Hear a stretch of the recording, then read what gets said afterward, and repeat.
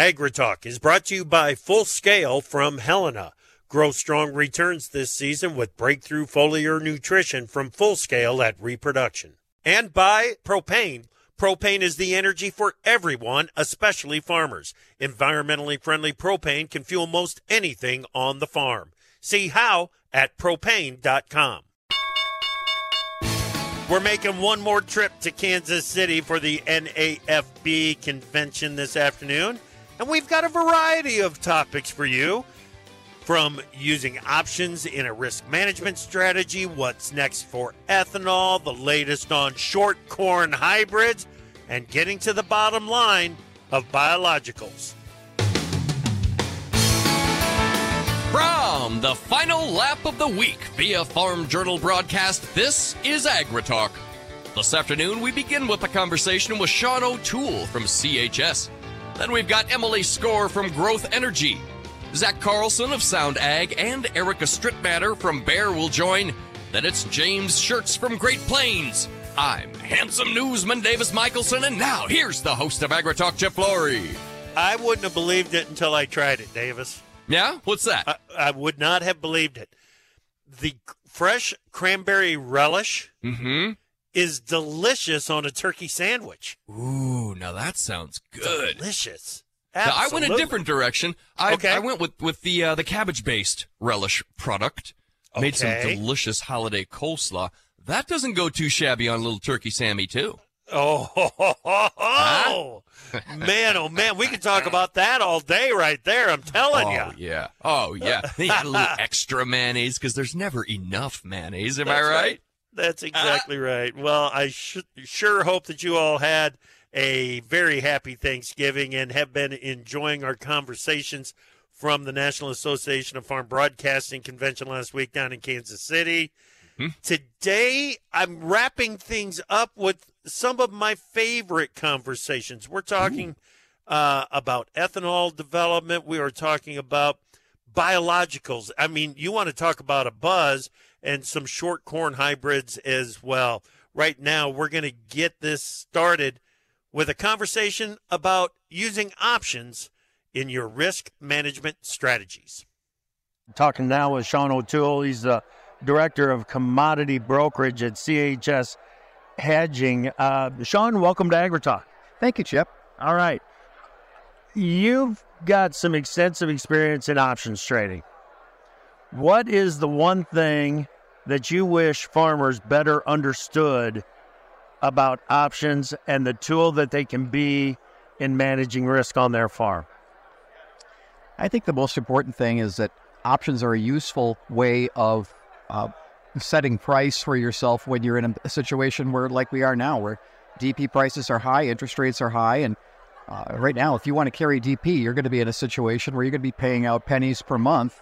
You need to look at what option prices are. You know, what can you buy a call for? Can you sell the grain right now and just buy a call and effectively put a floor in the market, which you don't get with a DP contract, for the same or similar cost to what the DP is going to cost you? Right. You know, options are historically cheap right now. Traditionally at this time of year we're inexpensive, but just historically cheap. We've been cheaper back in the 2013-14 era, but we're down at crazy low levels in both beans and corn, and it just makes sense. Use options. The other side of it is when the timing is right, which is not generally right now because prices are low in the corn market, but consider using min-maxes or collars as we know them, where you're buying a put and financing the sale of the purchase of that put with the sale of a call option above. What you're doing is you're putting yourself in a position where you have a high price at which you're going to get short the market if we rally to that level and we settle at that level when options expire, or you're going to have the put as a worst case scenario. So you've got a window of opportunity between the two, but it allows you to participate in the market at a very low cost. I think what farmers don't like about options is oftentimes they put on a put option, they buy a put option for a lot of money, and it goes to nothing. And they're like, well, that didn't work. Right. Yeah, and you have to look at it as part of an overall plan. Right. Would you go out and do all of your pricing over the farm gate? Probably not. Would you do all of it with an average price contract?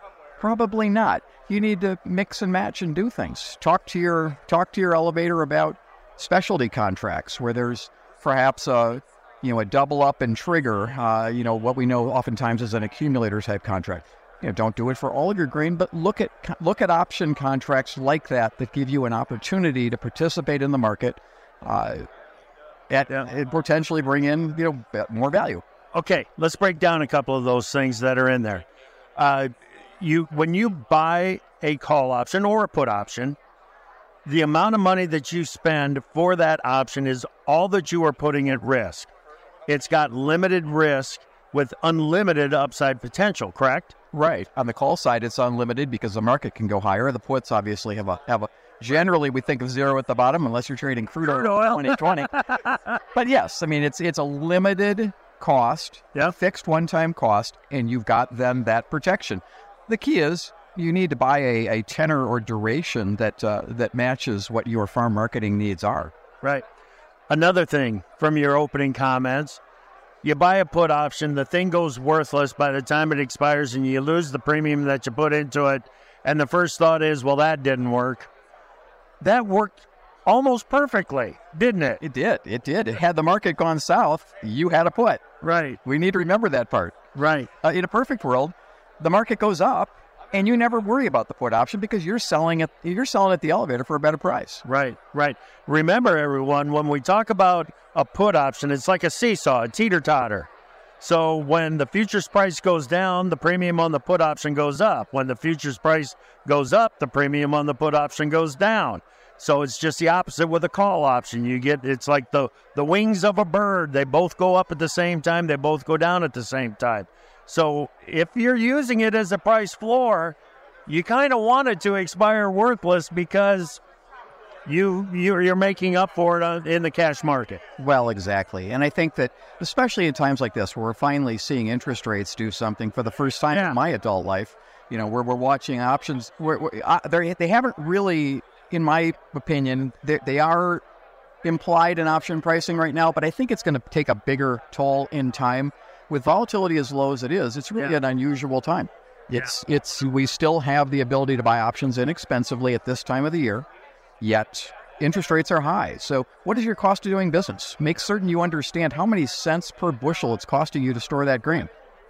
Absolutely, and what the impact of that interest rate is on that total cost, no question. So you've mentioned a couple of times that they're cheap. Now, is it because of flat price or is it because of the lack of trade and the lack of volatility in the markets?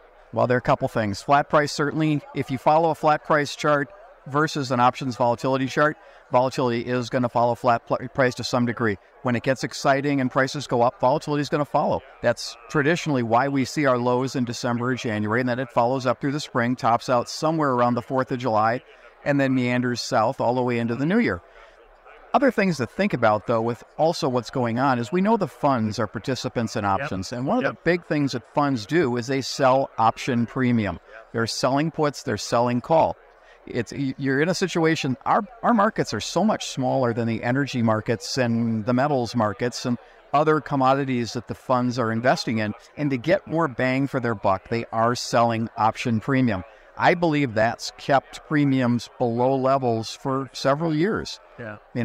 I don't want to get into the extreme depth of what the various months look like, but I can tell you that as an options guy, front month options are cheap relative to the rest of the series all winter long. It turns around in the spring when the trade picks up, but all season from about October through March, options markets are just wrong. I mean, the front is too cheap.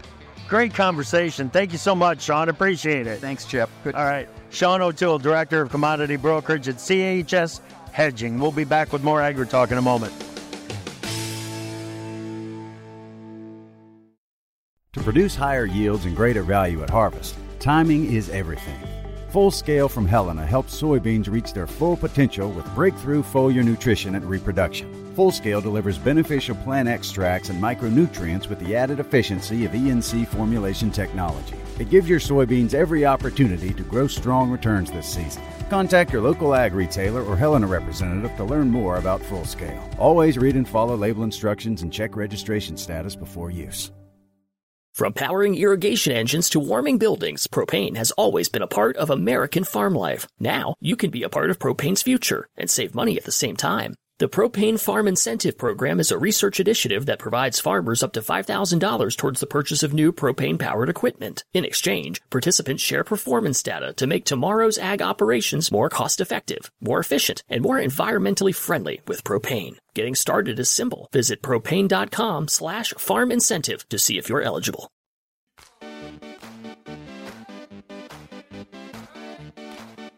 The chickens have come home to roost. Find out whose fence they're perched on today on AgriTalk.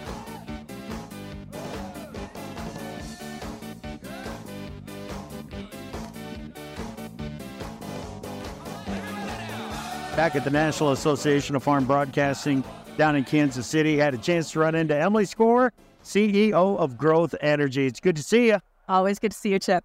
But there is always so much going on with biofuels and ethanol, and the proof is happening. We're starting to see the demand build for some of these products that were on the come. You know, I'm thinking about sustainable aviation fuel in particular. Doesn't mean that it still doesn't need support to continue that growth. Where do we stand? It's so exciting. I mean, there's just a positive energy in the industry right now. So we're not there yet, but we're trending in the right direction. First, we had to make sure that we need some tax incentives. It's a lot of capital investment to be able to convert alcohol to jet. We secured that in the Inflation Reduction Act. We have a huge coalition that's supporting us, talking to Treasury, educating the IRS on when they come out with a tax code. Give us credit for all the innovation taking place in the industry. We need that credit to be able to be eligible for the tax credit. We're expecting some guidance coming out from Treasury by the end of the year. So that'll be the first step. Making sure, too, that, you know, plants are able to sequester their carbon. That's an important opportunity for us to reduce our carbon intensity. So every plant is looking at what they do with their carbon in a different way. Some are utilizing it. Some are sequestering it on site. Some are going to capture it and move it and store it elsewhere. So that's an important component as well. But it's a blue sky opportunity. And all of the political energy is towards getting us into that category. I mean, just this summer, you had President Biden saying 95% of sustainable aviation fuel is going to come from the American farmer. We can respond to that call to action. That's a huge market. I mean, every time I hear Secretary Vilsack say it's a 30 billion gallon market, it kind of makes my heart jump because it's almost to be careful what you ask for. It is. It's a huge market. And of course, you need 1.6 gallons of ethanol to make a gallon of SAF. So that's even more of an opportunity. I mean, just here are the numbers. Last year, as a nation, we produced 16 million gallons of sustainable aviation fuel. Our goal is 3 billion by 2030. That's exponential growth opportunity. Biofuels, we're the only way that you can meet that kind of volume and do so affordably with a tax credit. So it's an exciting opportunity. And really, everybody in the industry is laser focused on this. And here's the other upside, too. The customer wants our product. We are not fighting the customer. It's not like the fight for higher blends at the pump. Airlines have said we want it. And so they're helping us advocate for the policies that allow us to compete. Yeah, absolutely. Okay, you mentioned a couple of things about how we can make it happen. Part of it is utilization of the carbon coming out of the ethanol plants. We can talk about that. But the other one is moving it. And those pipelines have run in. A Navigator pulled the plug. Summit is still working on it, but they've run into some real roadblocks, headwinds. Don't call it a roadblock yet. Let's just call it a headwind. But can these be overcome? Are pipeline CO2 pipelines part of the future? They're an important part of the future, and I hope that it can be overcome. And my hope is that I think people were surprised. It's kind of the intensity of the local conversation. So there's a lot of educating and conversing that has to take place at the local level. People, I understand, have to get comfortable with this, but it's a proven technology. It's an important part of our future and therefore the future of rural America because it allows us to really drop the carbon intensity of our product, and it makes us a product that we can sell it into SAF, we can sell it into Canada, we can sell it into the EU, we can sell it, it makes us very competitive. So my hope is not if, but when. And so what we're really focused on at Growth Energy, too, is making sure, well, if we need to get a tax extender because the timeline is moving more than advancing more, okay, then that's what we have to do. We got to make sure that when we have the ability to transport the carbon, that the plants can take advantage of that. Yeah. Okay, you made a great point saying that the airlines have embraced sustainable aviation fuel. Wouldn't it be something if we could get the automakers to do the same thing with the engine designs and higher blends of ethanol? Wouldn't it be something if we could do that? It's a little bit of a different conversation. We continue, they've really made such strong commitments to electrification. And so I think what you're starting to see just in the news, they are facing roadblocks for a host of reasons. And so as that continues, I think there's also a separate parallel conversation on the future of liquid fuels. By any measuring stick in 2050, the dominant vehicle on the road is the internal combustion engine. Well, let's do what we can to clean that up. Let's optimize biofuels to decarbonize. And so there's a really healthy conversation going on with auto and throughout kind of the liquid fuels family, because that has to be a solution on the table. It's an opportunity for us to grow and participate affordably and allow a consumer to do something good for the environment without having to buy a new car. Yeah.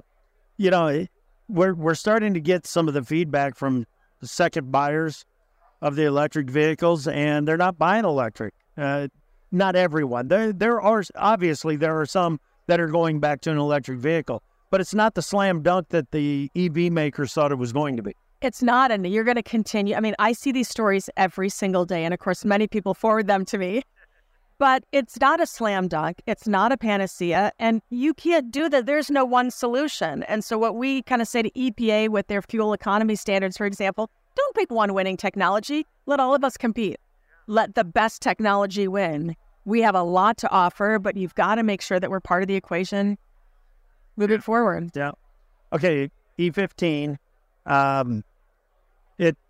It's become part of my routine. I mean, there's no question. It's the cheapest at the pump. The truck performs well on it. I like it. I like what it does for corn growers. Why can't we get this through? What is the roadblock that remains? Politics. It is straight up politics. I have yet to talk to anybody in Washington, D.C. that opposes E15 on merits. For any criteria, it's better. It's better for the engine, it's better for the economy, and it's better for the planet. It's just simply we still have resistance from some in the refining sector that it's competition. The more ethanol you use, the less petroleum you use. But that's shifting. We have greater support for year-round E15 and a legislative fix now than we did 2 years ago. And that's inclusive of many in the refining side who understand, if I'm a big integrated refiner, I need to be competitive globally. I need to be low carbon. Ethanol's my answer. Yeah. Okay. How did the RFS reset go? Is it where you want it to be? It's good. It's good. It wasn't everything that we wanted. And I think what you're starting to see is those advanced numbers were not as high as they needed to be. And EPA came out with a final number that I think underestimated the amount of renewable diesel that's going to come online. And so we would like those advanced numbers to be higher. But on the conventional side for ethanol, we've got 3 years of commitments for 15 billion gallons. That's what we wanted. And so it gives us time to kind of focus on some of these other big policy priorities. Right. We've got a Farm Bill extension. And what I've noticed even just last week, as everything was happening as fast as it was with the continuing resolution, all of a sudden we started getting all kinds of phone calls from representatives that want to get their bill and their information out in front of us. And they want it to be a rider on the Farm Bill when it's debated in hopefully the first quarter of 2024. Now, what biofuel type bills should we be looking for that might get attached to that Farm Bill next spring? That's a good question. So we'll have to see. I mean, some have talked about something like an E15 bill even, for example, the year-round E15. We still have a little bit more work to get to that point. And so I think that would be kind of the most likely aspect. Another thing that we've worked is to make sure that the definition of sustainable aviation fuel is inclusive of the GREET model, Right. which comes out from our Argonne National Labs, and that's to the best benefit of biofuels. So kind of some little things like that. That's kind of a little thing. If I can, your ethanol champions in D.C., like Senator Grassley, we had him on last week, and he specifically mentioned the GREET model. So those that understand the process have adopted that the let's push for the GREET. But how well is it understood why it's so important? It's actually pretty well understood. So we can all pat ourselves on the back a little bit. The fact that you've got a senator calling out the name of a carbon model means he understands it's mission critical for us to be able to be an SAF. It has to be the GREET model for us to be able to compete. And so I would say our congressional champions, they understand the importance of the modeling. And whether I'm talking to Department of Transportation or Energy or EPA or USDA or the White House, what I'm hearing back from them is, Emily, we've heard you. We understand. We have heard your message of how important this is. And so we're going to continue the full court press, but I think people are starting to recognize, and I'm getting the recognition of that model is mission critical for biofuels and therefore the administration to achieve what it wants to achieve. Fantastic, Emily. It was sure good to see you. Keep up the good work. Thank you. Always great to see you. All right. That is Emily Score, CEO of Growth Energy.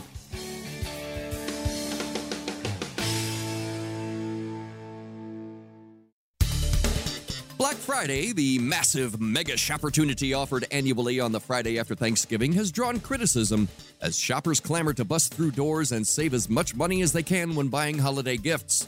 But over the years, the holiday enthusiasm has turned violent. According to BlackFridayDeathCount.com, since 2010, when the site began collecting data, Black Friday has recorded 125 serious injuries and 17 deaths. In 2018, a casual glance at an attractive woman shopping in a mall sent a Memphis man to the hospital after shots were fired at the man for leering. In 2016, police records show a shirtless man used his belt as a whip outside a Vancouver Black Friday sale. And in 2014, a UK woman was taken to the hospital after suffering a head injury when she tussled with shoppers and a television fell on her head. So rather than joining the rat race, maybe stay home and polish off the rest of that stuffing. Trust me, there'll be plenty of shopportunities between now and Christmas. From powering irrigation engines to warming buildings, propane has always been a part of American farm life. Now, you can be a part of propane's future and save money at the same time. The Propane Farm Incentive Program is a research initiative that provides farmers up to $5,000 towards the purchase of new propane-powered equipment. In exchange, participants share performance data to make tomorrow's ag operations more cost-effective, more efficient, and more environmentally friendly with propane. Getting started is simple. Visit propane.com/farm incentive to see if you're eligible. To produce higher yields and greater value at harvest, timing is everything. Full Scale from Helena helps soybeans reach their full potential with breakthrough foliar nutrition and reproduction. Full Scale delivers beneficial plant extracts and micronutrients with the added efficiency of ENC formulation technology. It gives your soybeans every opportunity to grow strong returns this season. Contact your local ag retailer or Helena representative to learn more about Full Scale. Always read and follow label instructions and check registration status before use. Opinions expressed on AgriTalk do not necessarily reflect the views of Farm Journal Broadcasting, affiliate stations, or sponsors.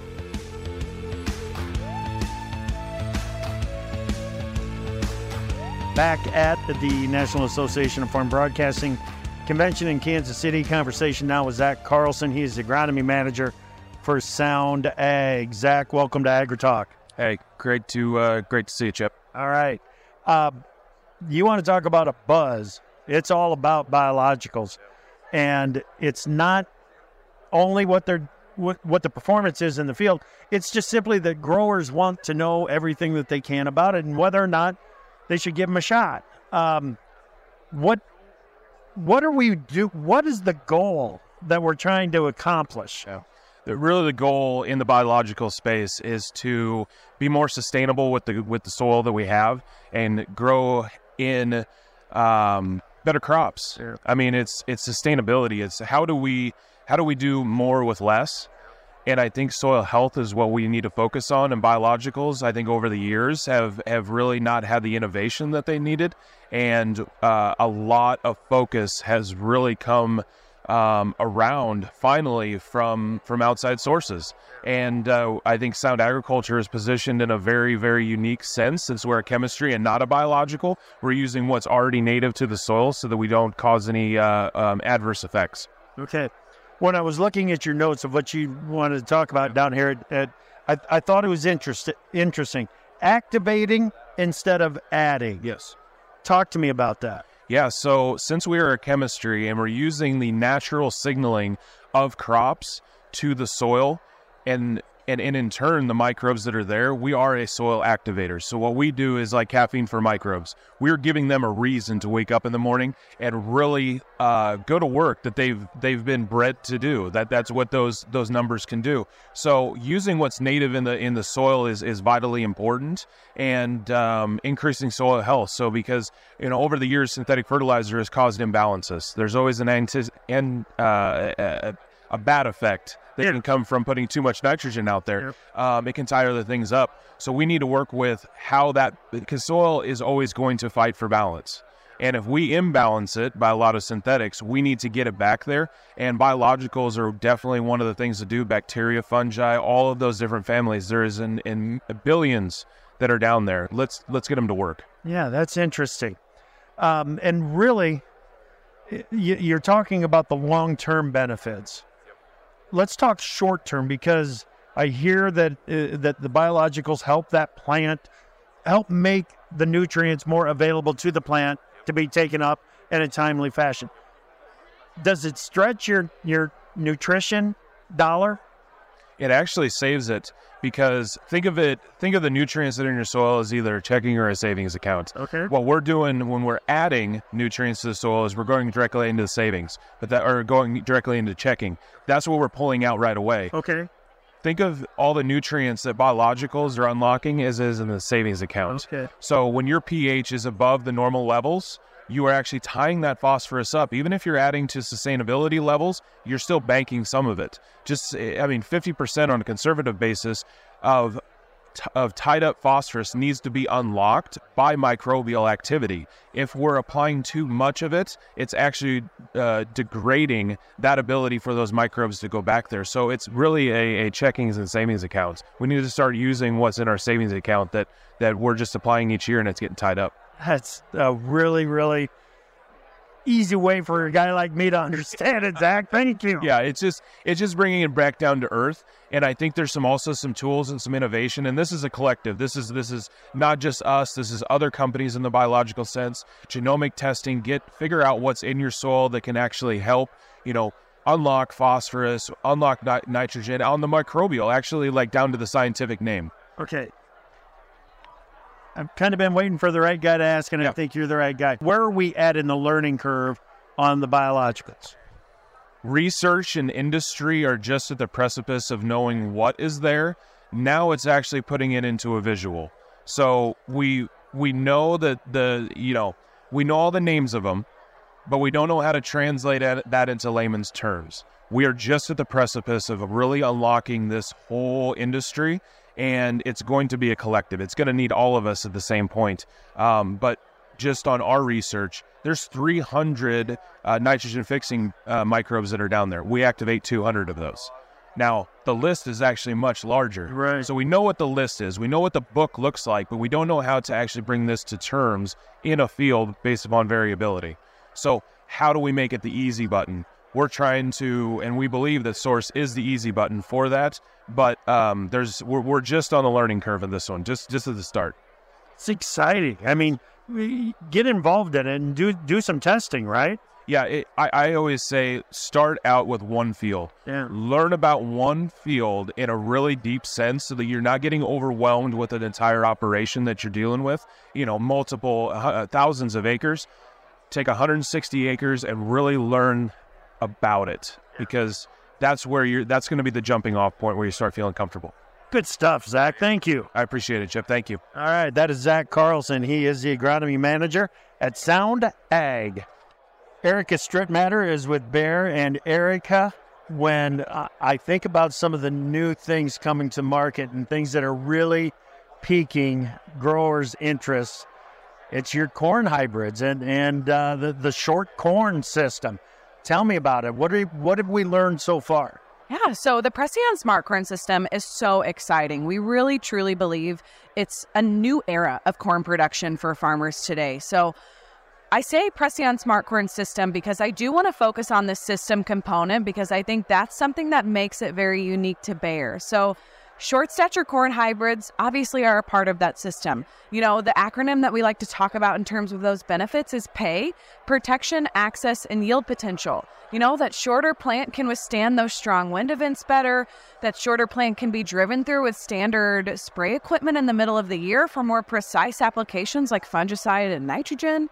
And then yield, with that shorter plant, we're finding we can push those population densities more so farmers can get more on a single acre, maximize that yield, maximize the land that they have available. So that's kind of what we deem as those inherent benefits and what's exciting about short stature corn. But like I teased, it's a system. So a component of that system is climate field view. Okay. And in order to access short stature corn hybrids, growers have to be on the Climate Field View platform because we're utilizing those digital insights to create custom planting recommendations, help them through those in-season applications, really working with their local, agronomist or FSR to have that digital component right alongside the field. So farmers can really understand, in an acre by acre basis, what's working, what's not working, what could be optimized, improved, etc. So it's a really exciting innovation because it's really pairing, this new short stature corn hybrids to the market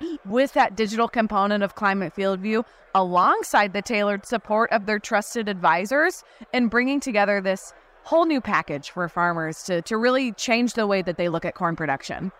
Okay, put the Y on pay. How's it yield? We are feeling really good about our trials this season. So we had about 30,000 acres out this year across 4 different states. We are seeing farmers breaking that 300 bushel per acre. We're getting results in on a regular basis. There is some variability in performance. We're in a test and learn environment. So we're working really closely with these farmers to understand what's working and not working about those hybrids. So we're seeing performance on par with some of our, leading genetics presently, but we're hoping over time as that pipeline becomes more robust and matures that we'll really see those yields push. But I would say the growers who are getting those high 300 plus bushels, we're really managing that crop very closely and in a bit more of a different way than their traditional hybrids. It's not a plant it and leave it kind of situation. We're being really intentional about touch points in the field, scouting that crop, being precise about that in-season management, and farmers who are doing that are seeing success. Okay. Are you far enough down the line to know about the residue management on that crop? And does it react differently? Does it break down differently than what, normal corn? Is that what I call it? Good grief.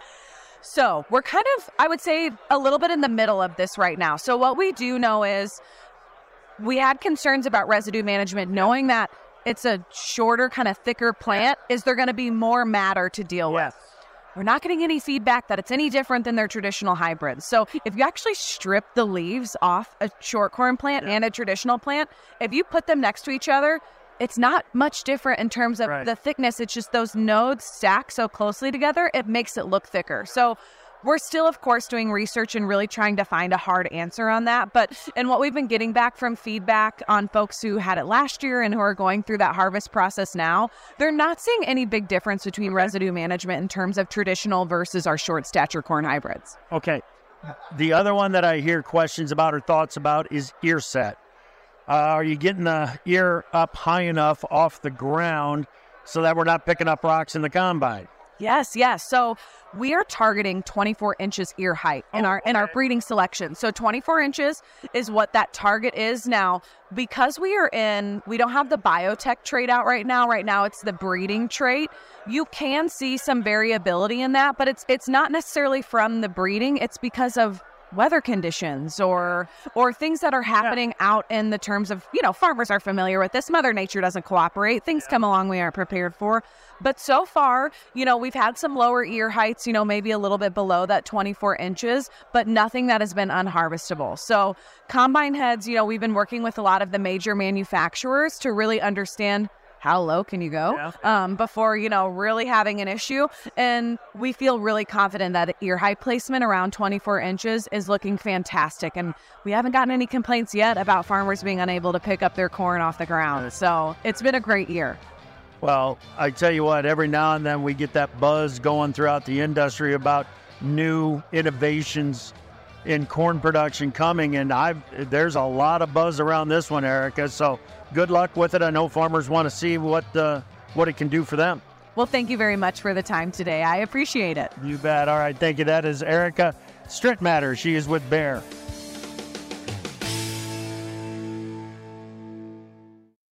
From powering irrigation engines to warming buildings, propane has always been a part of American farm life. Now, you can be a part of propane's future and save money at the same time. The Propane Farm Incentive Program is a research initiative that provides farmers up to $5,000 towards the purchase of new propane-powered equipment. In exchange, participants share performance data to make tomorrow's ag operations more cost-effective, more efficient, and more environmentally friendly with propane. Getting started is simple. Visit propane.com/farm incentive to see if you're eligible.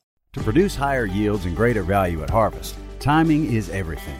Full Scale from Helena helps soybeans reach their full potential with breakthrough foliar nutrition and reproduction. Full Scale delivers beneficial plant extracts and micronutrients with the added efficiency of ENC formulation technology. It gives your soybeans every opportunity to grow strong returns this season. Contact your local ag retailer or Helena representative to learn more about Full Scale. Always read and follow label instructions and check registration status before use.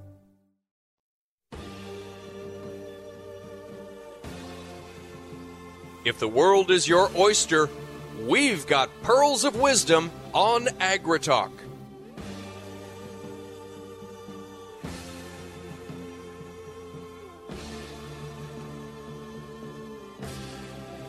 Welcome back to AgriTalk. I'm back at the National Association of Farm Broadcasting Convention down in Kansas City. Conversation now with James Schertz. He's the president of the Ag Division at Great Plains. Joins me right now. James, thank you so much for making time. Well, Chip, thanks for stopping by the booth. What a great opportunity to talk with a bunch of folks about what's going on in the business. Yeah. You got that right. I mean, the amount of conversation that's happening in this room right now down here at Tech Talk it blows my mind. And James, let's talk about what the cover crops, okay? Growing in popularity, but there's still a healthy level of skepticism out there about them. Wouldn't you say that's right? Oh, absolutely. It's, the thing you got to remember is there's not just one solution, one silver bullet that fixes all issues. Cover crops have been around a long time.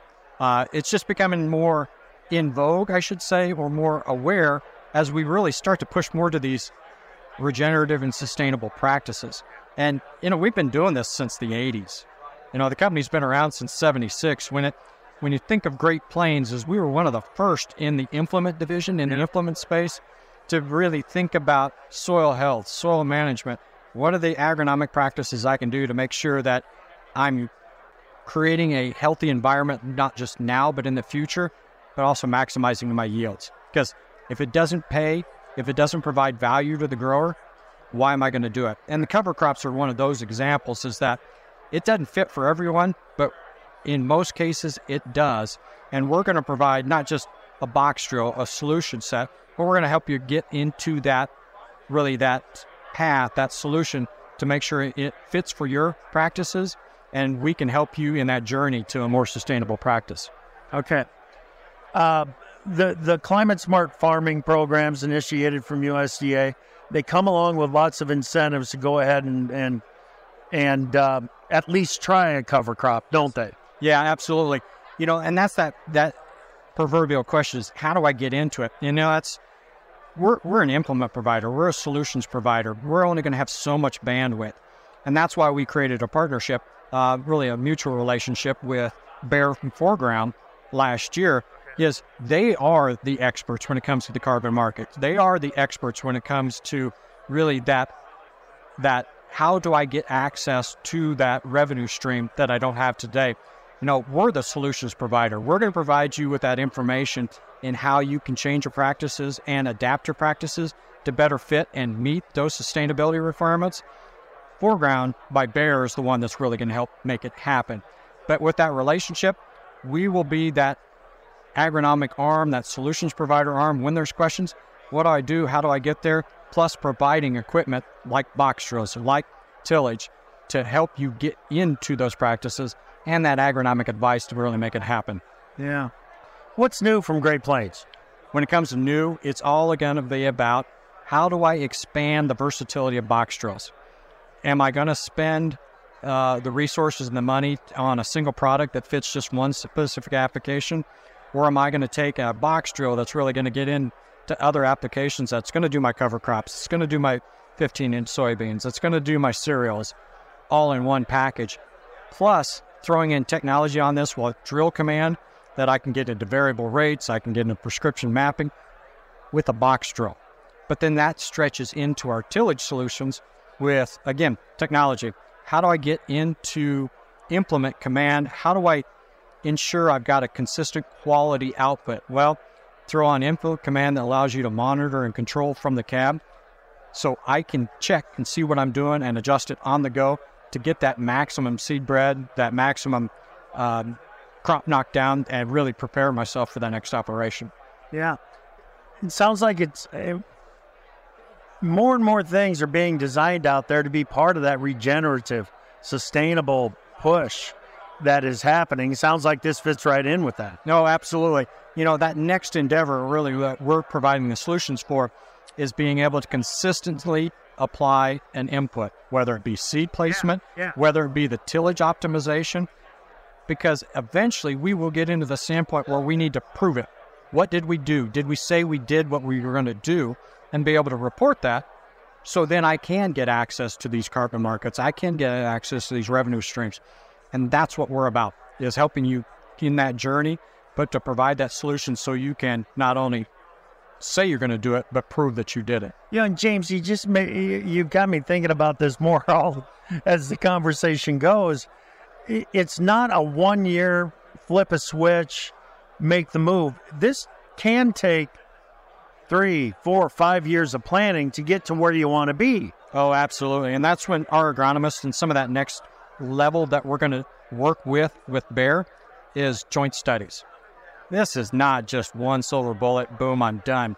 If you just jump straight into cover crops without resetting that vertical profile of your soil, you are not going to like that outcome. Right. But if you really look at a systems approach and really understand what's my starting point and start to put in a sustainable system in place, because when it comes to regenerative or it comes to sustainability, guess what? Tillage is an essential part of that solution set. There's just not cover crops. It's just not no-till. It really comes into a systems approach over a multi-generational, multi-year strategy. And that's where we come in, is we provide those solution sets, not just in product, but information to help you get there. Making dirt, building organic matter, it's not an easy thing, and it takes some time. No, absolutely. It's about that soil health, because that's that one resources we're never going to get back. So unless you optimize that and really maintain your soil health, doesn't matter what you do next. And that's our goal. Good stuff, James. Thank you. Thanks, Chip. Appreciate the time. You bet. James Schertz, he is the president of the Ag Division at Great Plains. Well, that does it, Davis. That puts a wrap on our coverage from the National Association of Farm Broadcasting meeting. Hey, we covered a lot of different ground, from developing markets to resistant weeds to tillage in a conservation or regenerative system. It was a lot of fun bringing those conversations to the listeners. Well, I think if there's a theme maybe that emerged from there, and we touched on it just in this last little bit here, you got to optimize to maximize. Yeah. Optimize to maximize, baby. I love it. That's what we're going to do again next week. We're going to stay focused on what's going on in South America. I know that's going to be one of the big things. Be safe, everybody. Have a great weekend. This is AgriTalk.